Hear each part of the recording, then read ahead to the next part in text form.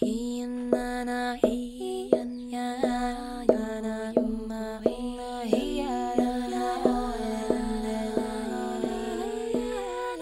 pasa, Mufasa? Welcome to the Mycopreneur Podcast. This is a podcast about people solving problems with mushrooms. I'm your host, Dennis Walker. Let's get down to business.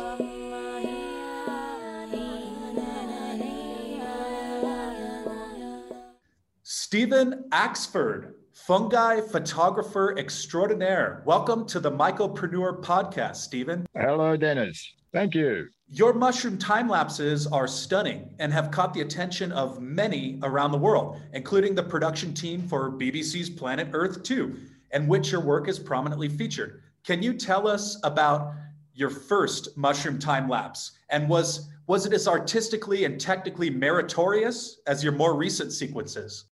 Well, to answer the questions in reverse, no, it probably wasn't as meritorious. But what happened was that my partner, Catherine Marciniak's a filmmaker. She said, "Have you done any time lapse?" And I said, "No, I hadn't." And she hadn't done any either. So we headed off to a nearby mountain, Mount Warning, which is the old lava plug of a volcano. And we got up on a nearby lookout called the Pinnacles Lookout, which looks out over the caldera to the pinnacle, to the lava plug. And we set up a time lapse with two cameras, but only one intervalometer. So one camera we had to stand next to and go click, click every couple of seconds to get this time lapse of the storm coming across the mountain and straight over the top of us. So we went from sunlight to clouded to in the middle of a cloud as the storm came over the top of us.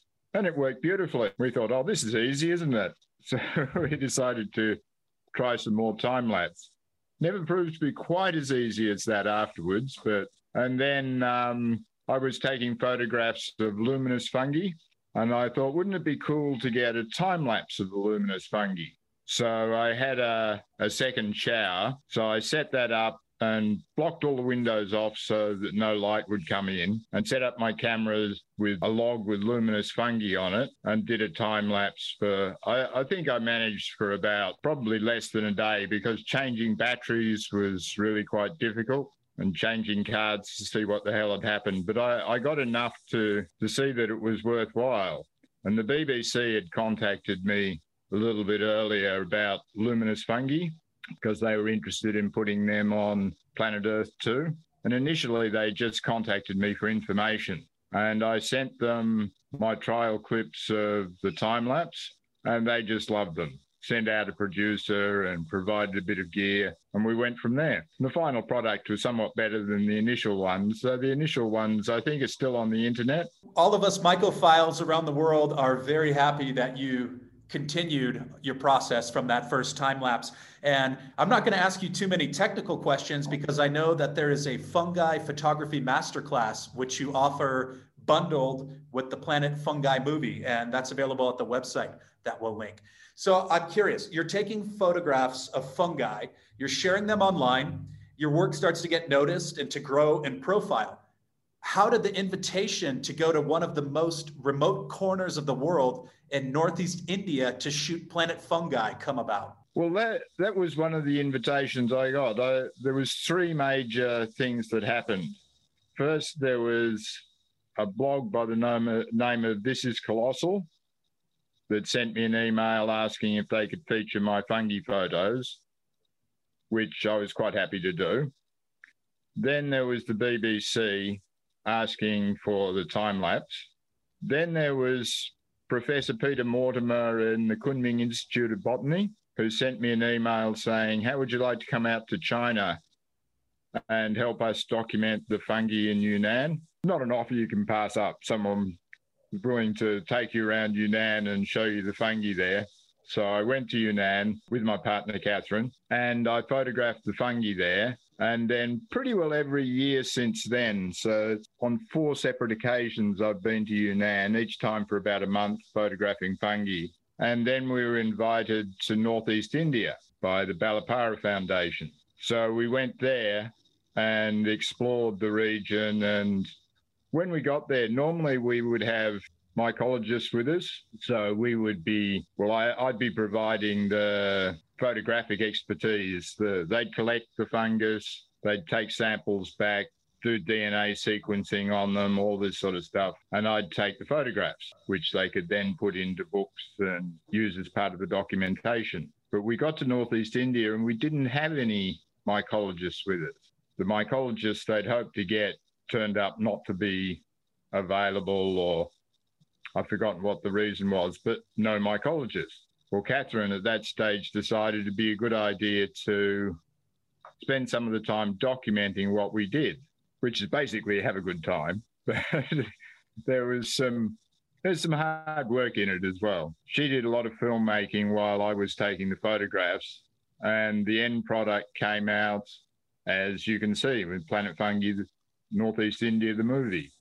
Fantastic. And you have had the good fortune to travel to many parts of the world to document fungi.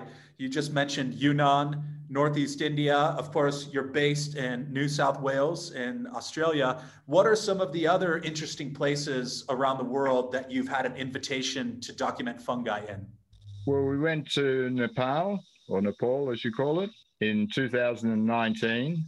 We could possibly go back there again. Northeast India, we've been invited back again. We've been to Myanmar and a short trip to Thailand with the Kunming Institute of Botany again. We took a holiday in Chile and joined up with some mycologists there down in Patagonia, photographing fungi there, which is a great place. And we've got an invitation to go to Mexico now, which we were meant to go this last year, but certain virus has got in our way. Well, I'm actually based in Mexico with my wife here in southern Mexico, and it is mycologist paradise down here. We are in Chiapas, and of course, Chiapas, Oaxaca, Veracruz, some of these areas of Mexico, and plenty more. There are estimates of upwards of at least 13,000 different known varieties of fungi. I've heard estimates of 400 plus that are used either in culinary context or medicinally. And I'm quite surprised at how little of that information seems to be translated into Spanish or English. A lot of it seems to reside among the Highland Maya and the indigenous people here. So we eagerly await your visit to Mexico to come document and describe some of these fungi. Yeah, well, it's definitely on the list, because the two places in the world that are most focused on fungi, I better stick to my own pronunciation of that one. You've got a great radio voice. The two places that are the hot spots for fungi in the world are Yunnan and Mexico. In Yunnan, they eat 900 different species of fungi. That's at last count. It keeps going up.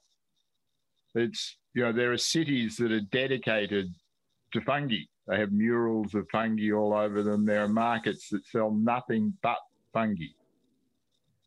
So we've had a bit of experience with that, but Mexico adds another dimension, because they have documented use of fungi going back hundreds, if not thousands of years, with particular interest on the hallucinogenic mushrooms, which adds a particular interesting dimension. So we're really looking forward to going out there. I'll probably let other people take the magic mushrooms, though. Yeah, one of the prominent features of Chiapas is the mushroom stones. There's quite a large collection, and they're still actively being discovered in sites like Palenque or Yaxchilan, or across the border in Tikal. There is an extraordinary body of mushroom stones that exist here that go back, millennia, and it's pretty fascinating. In one of the videos on the Planet Fungi YouTube channel, which everybody listening now should go immediately subscribe so that you can discover more of Stephen's extraordinary work. I've been scouring it for tips on fire-loving fungi and focus stacking, among many other morsels. You mentioned how there are only a handful of mycologists in Australia, and that they find great scientific value in your time lapses of mushrooms, since they can't always be out in the field. You state that your role as a, quote, mere fungi photographer has shifted into a role as a naturalist and a collaborator with the scientists. What are some of the responsibilities you've taken on as part of this shift? We get to see things that most people don't get to see because we spend a lot of time in the forest.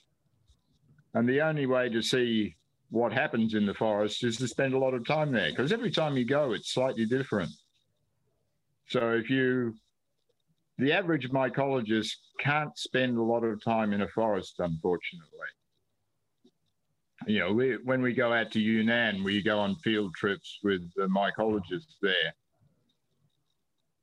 But most of their major field trips, we accompany them on now, I think. Most of their time is spent in the laboratory, writing things up and so on. So we get a chance to do things that most people don't. And then the time lapse, you get to see the way fungi,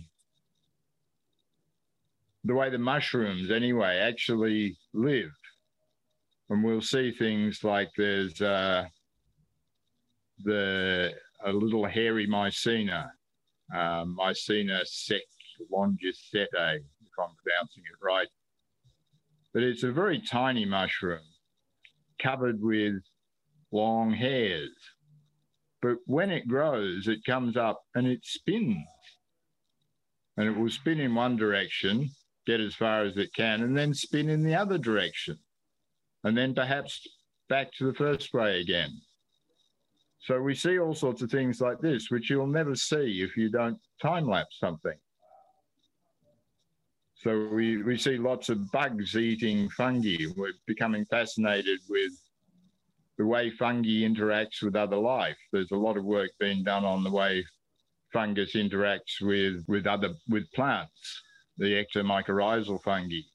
But the way fungi interacts with animals, there's lots and lots of animals and insects actually live almost exclusively on fungi. And that's a really important vector in the forest. So truffles are ectomycorrhizal fungi, and the trees rely on them, but their spores are spread by animals. So in Australia, little things like bettongs and bandicoots live almost exclusively on fungi, and they spread the spores, which then help the trees. So plants, animals, fungus all work together. And you can add humans to that list too, I guess. We do positive and negative things, sometimes negative, I think. Well, with more education out there, and it seems like the world of mushrooms are enjoying a mainstream renaissance these days, at least from my perspective.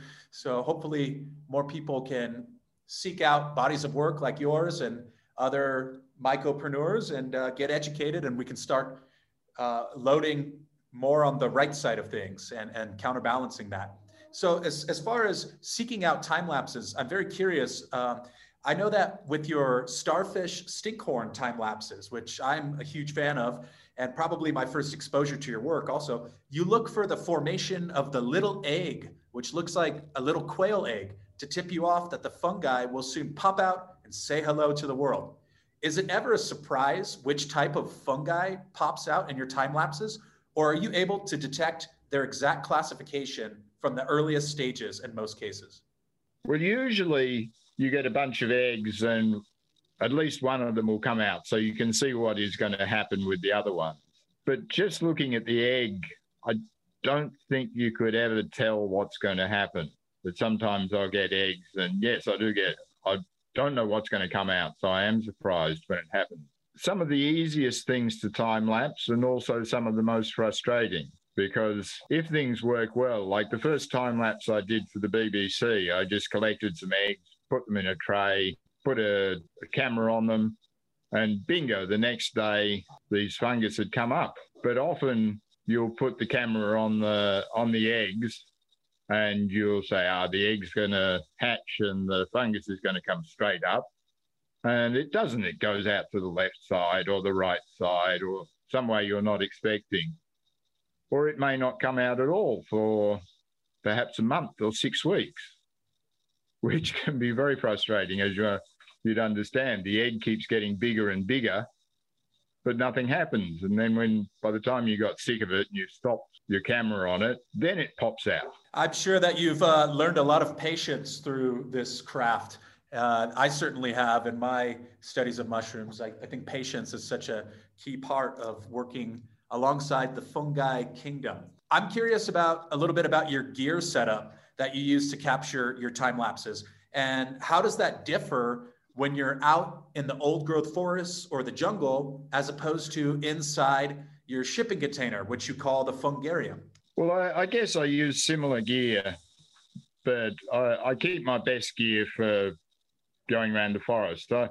I'm also a Sony ambassador, so Sony provides some assistance with equipment, and I use the Sony A7R4 for my field work now, which is a 60 megapixel camera and is seriously challenging to get good photographs because you have to use things like focus stacking. Whereas I came up with using cameras, first 6 megapixel and then worked up to 12 and 20 and 40 and now 60. But I only started using focus stacking when I got onto the 20 megapixel cameras, because you can't get it all in focus without focus stacking. But in general, I go out into the bush. I've got a camera and a good tripod, and that's about all I really need. With time lapse, I need a bit more because you have to have remote power supply and lighting and things like this, because the fungus probably takes at least days to develop. You can't use it in natural light because the sun goes up and down, clouds go in front of the sun, so the light will vary. So you get this flickering effect, which no filmmaker is going to want. So you have to do it in dark, controlled conditions and provide artificial lighting.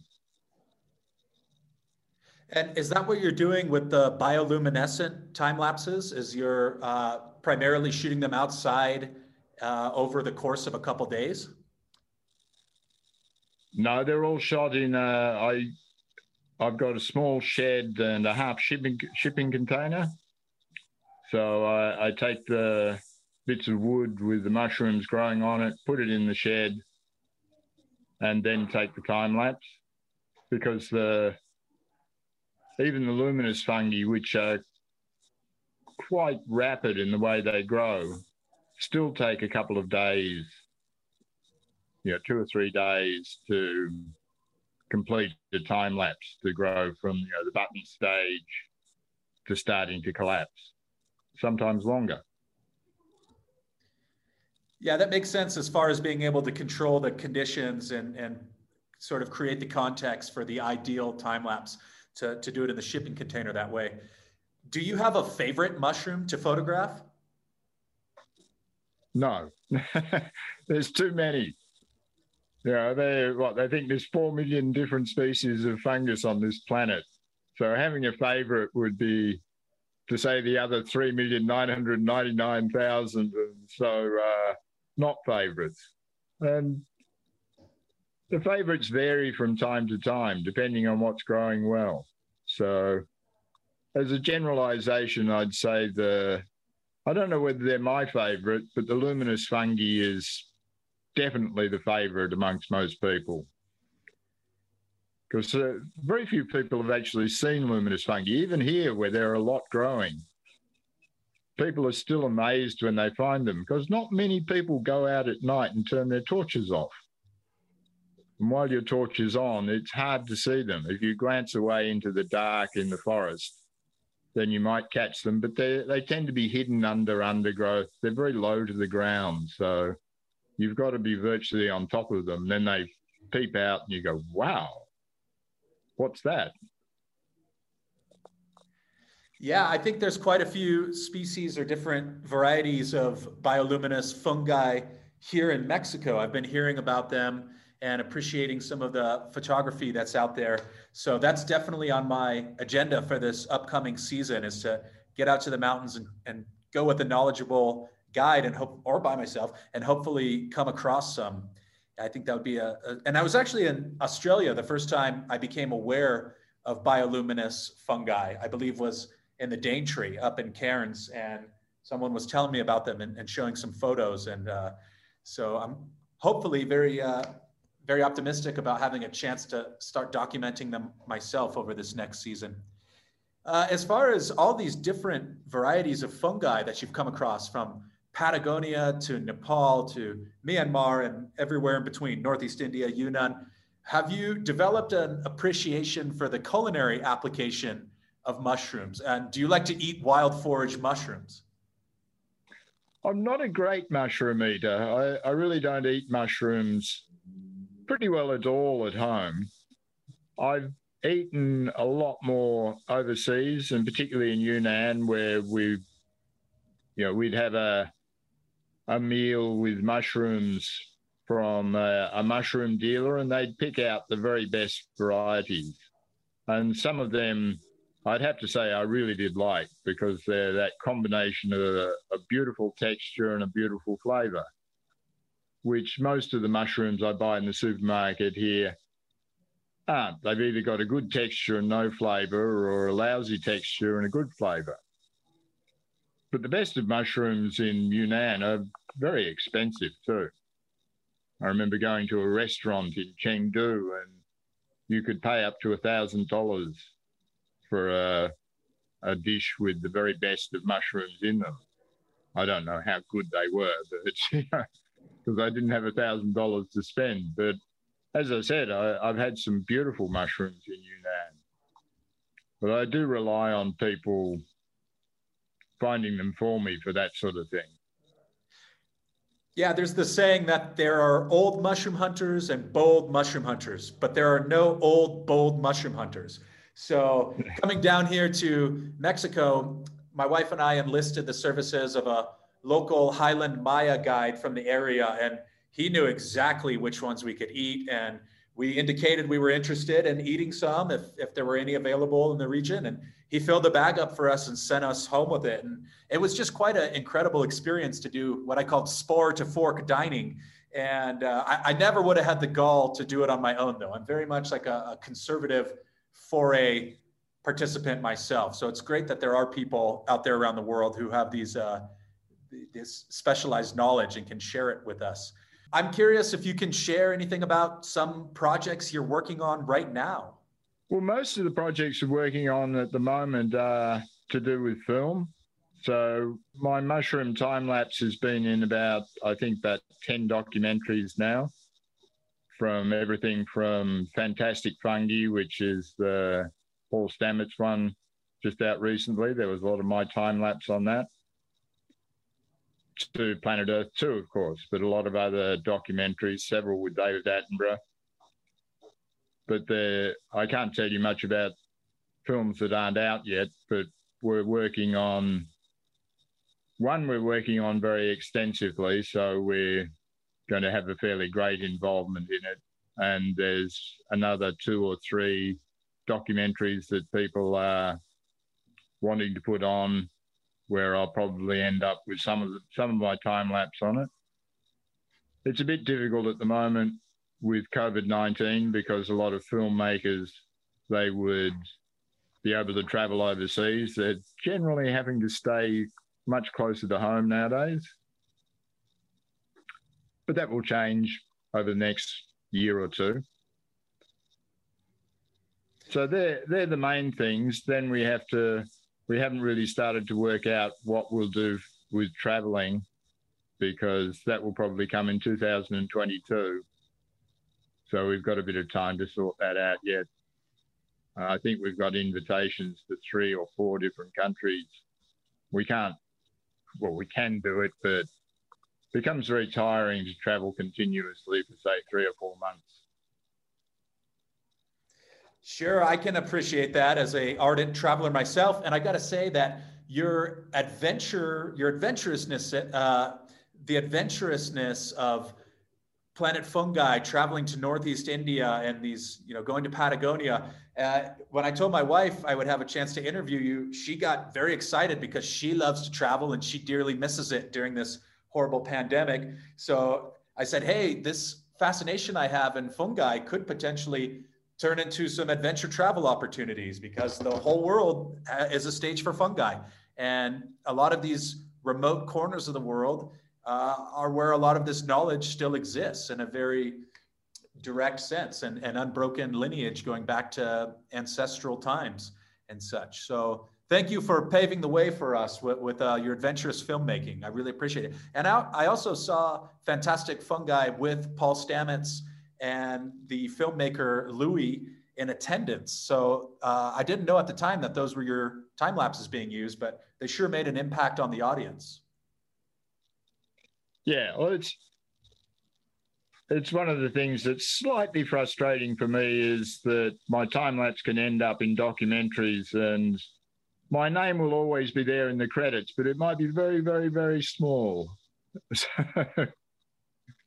Well, I guess it's not small with Planet Fungi, and that you're the primary filmmaker and featured in that. So I would encourage, a lot of people are talking, of course, about Fantastic Fungi, and it's made the rounds. So I would encourage people who are listening here to absolutely seek out Planet Fungi. And as I mentioned, I'll link the website so that you can stream it or buy the movie bundled with the masterclass, which is my intention for tomorrow. And so you don't have to see the name buried in the credits. You can see it front and center. That's one of the reasons we're involved in making a film, much more directly involved. So, because there's some of the things with the time lapse that, in a lot of cases, the time lapse is put on to documentaries with no comment. And sometimes out of context, they're talking about one thing, they'll show a time lapse of Australian fungi, which doesn't really connect to, it's fungi, but it doesn't really connect to the film. So we'll try and get more involvement in creating the film as well as providing just the pictures for it. Not like Planet Fungi, but this one will be a bit different. Just speaking purely from having watched the trailer several times and shared it with friends, as I mentioned, we're going to be watching it as a group tomorrow, which I'm very excited about. I thought it was really cool that you had a little bit of footage, or at least what I saw in the trailer, talking with the locals. And in particular, one scene stands out where you asked a woman who was very gracious to be, sharing the knowledge with everyone, how she knew a particular type of mushroom was poisonous. And she kind of mentions, nonplussed, how she took it home and she ate it and she broke out in sweats and all that. So I think that's very cool to sort of share with the indigenous perspective or the locals' perspective, which I didn't get from watching Fantastic Fungi. Yeah, we started getting into what we call ethnomycology, which is looking at the way the local people interact with fungus.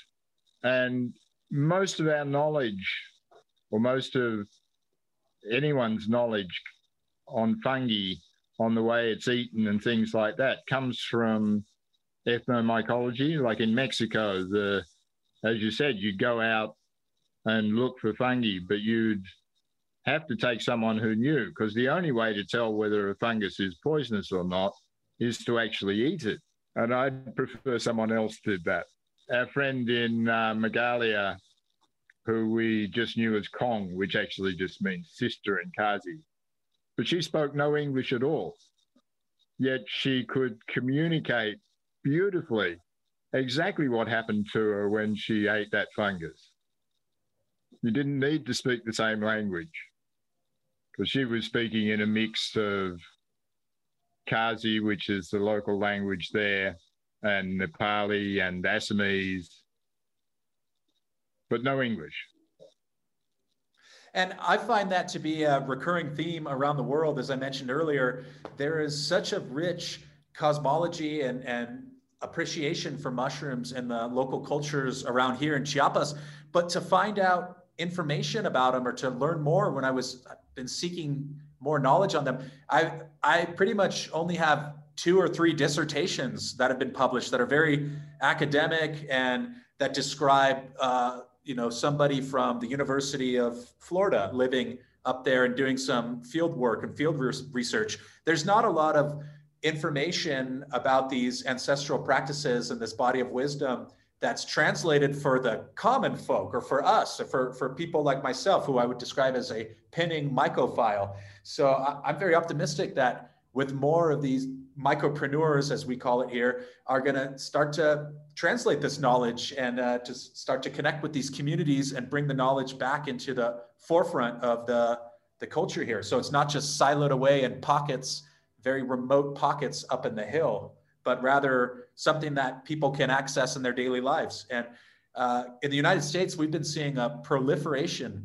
of interest in more specialty mushrooms like the lion's mane and turkey tail and reishi, things like that. As you described in your experiences in Australia and the market, very much in San Diego or in California, where I'm from, you see button mushrooms, portobello mushrooms, and those funny little mushroom slices that are at the salad bar when you go out to eat, or you used to go out to eat before COVID. And I didn't really have an appreciation for this immense diversity of the fungal kingdom. And it was only in the last couple of years and through traveling that I started to see chanterelles and morels and lobster mushrooms. And of course, spiraling from there. And that journey, I feel like, is just starting, because there are just, as you described, 4 million plus types of mushrooms right now. And many of them are still undescribed in modern science. And I think I saw in one of your videos, you mentioned how a lot of the fungi that you come across and you photograph,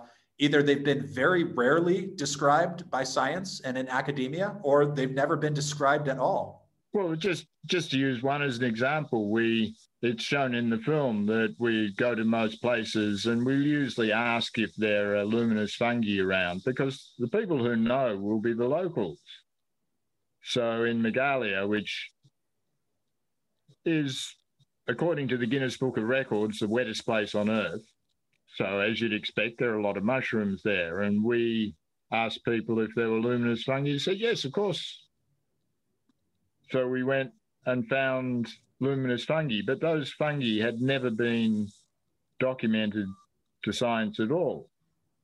So they had no name, no scientific name, but the locals knew them perfectly well. Because how could you miss them? You'd go down a forest path at night and you'd see these little bright pinpricks of light. So the local people know a lot more than we give them credit for. There's a mushroom that we get around here. It's a beautiful blue mushroom, which is very unusual. It hasn't been named yet. We hope it'll be named this year. But the only other people I've met, and no scientists had known about it, but I was walking through the forest one time and crossing a stream, and there was a guy with a kayak who was kayaking down the stream. And he asked me what I was doing. I said, yeah, I'm taking photographs of mushrooms. And he stopped and said, have you seen the blue one? And he knew about the blue one, but no scientist did, because very few scientists get out there, and none obviously have talked to him before or seen the blue mushroom. So local knowledge, even if it's recent local knowledge like that, contains a lot more than scientific information does. Well, scientific information is absolutely necessary because it describes exactly what the mushroom is, whereas the local knowledge is, well, it's a blue mushroom and it grows when it's wet. Not much more than that. I have observed similarly incredible different colored fungi here that I've never personally seen anywhere in any picture, described anywhere. Just to walk in the forest, different purple mushrooms. And one popular one we see a lot around here are these orange cups, and they are very prolific. They grow all over the jungle, and just the different textures, the different shapes, the different functions of fungi are really mind-blowing. And I think Trad Cotter said it best, where somebody asked him if he likes magic mushrooms, and he said, aren't all mushrooms magic? Like, there is a tremendous amount of magic that we're really just starting to connect with, I think, as a culture, thanks in a large part or in some part to time lapses and outrageously beautiful documentation that you and other fungi photographers and macro photographers are providing. I think it's absolutely stoking the interest of more and more people as they're able to observe this incredible, phenomenal ally and very ancient organism that, some could argue they're the dominant species on the earth, which I think is fascinating. That's about all that I had prepared. And I have one more question for you. We'll call it a parting shot. Is there any advice that you could give to aspiring fungi photographers and pinning mycophiles regarding how to get the most out of your photographic expeditions into the world of mushrooms? Take your photographs when there's no sun. A lot of people go out and they try and take photographs and they think sunlight is good. Have a tripod, because if you take photographs when there's no sun, it's going to be a longer exposure.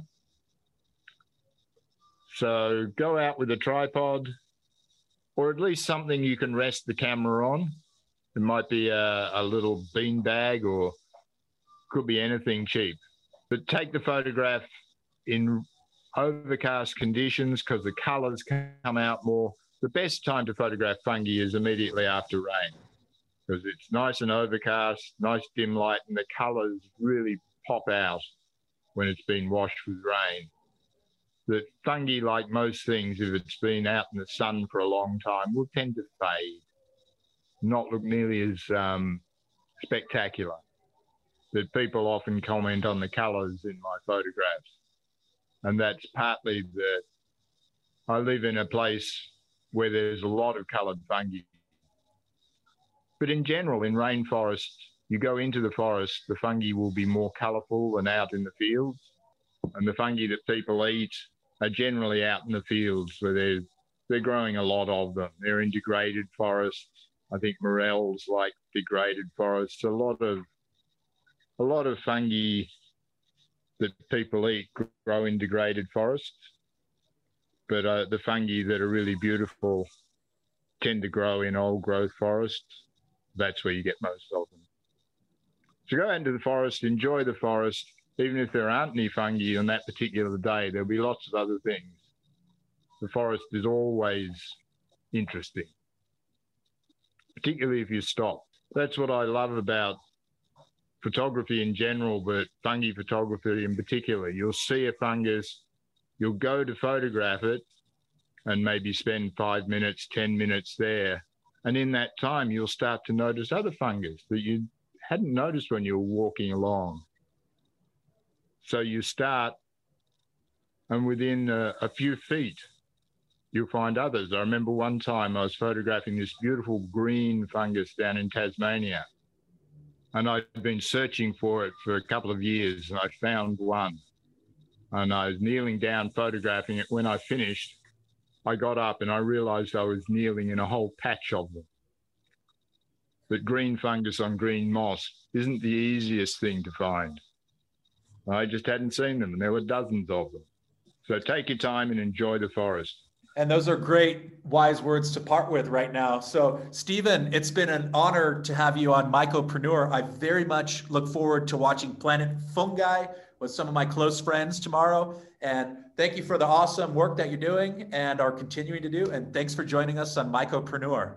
My pleasure. There's so much to cover in the mushroom universe, and so many mycopreneurs leveraging the infinite potential of fungi to create a more ecologically balanced, inclusive, and equitable world for all of us mischievous little monkeys. I am completely stoked that you've chosen to spend some of your hard-earned time in our little corner of the mycoverse. Hop on the gram, say what's up. At Mycopreneur Podcast, that's the handle. Don't get it twisted. We've got the full suite of social media up and running. Twitter, Mycopreneur. Got the YouTubes dialed in, Mycopreneur. Drop us a line. Tell your grandma and your kooky uncle. Tell your wife and your kids. If you're a mycopreneur yourself, you want to hop on the pod, by all means, willkommen, bienvenidos, welcome. Don't be a stranger. Let us know your thoughts on this episode, and also let us know what you want to hear in future episodes. This is a team effort. Thanks for stopping by the Mycopreneur Podcast. Have a lovely day. We'll see you back here next week.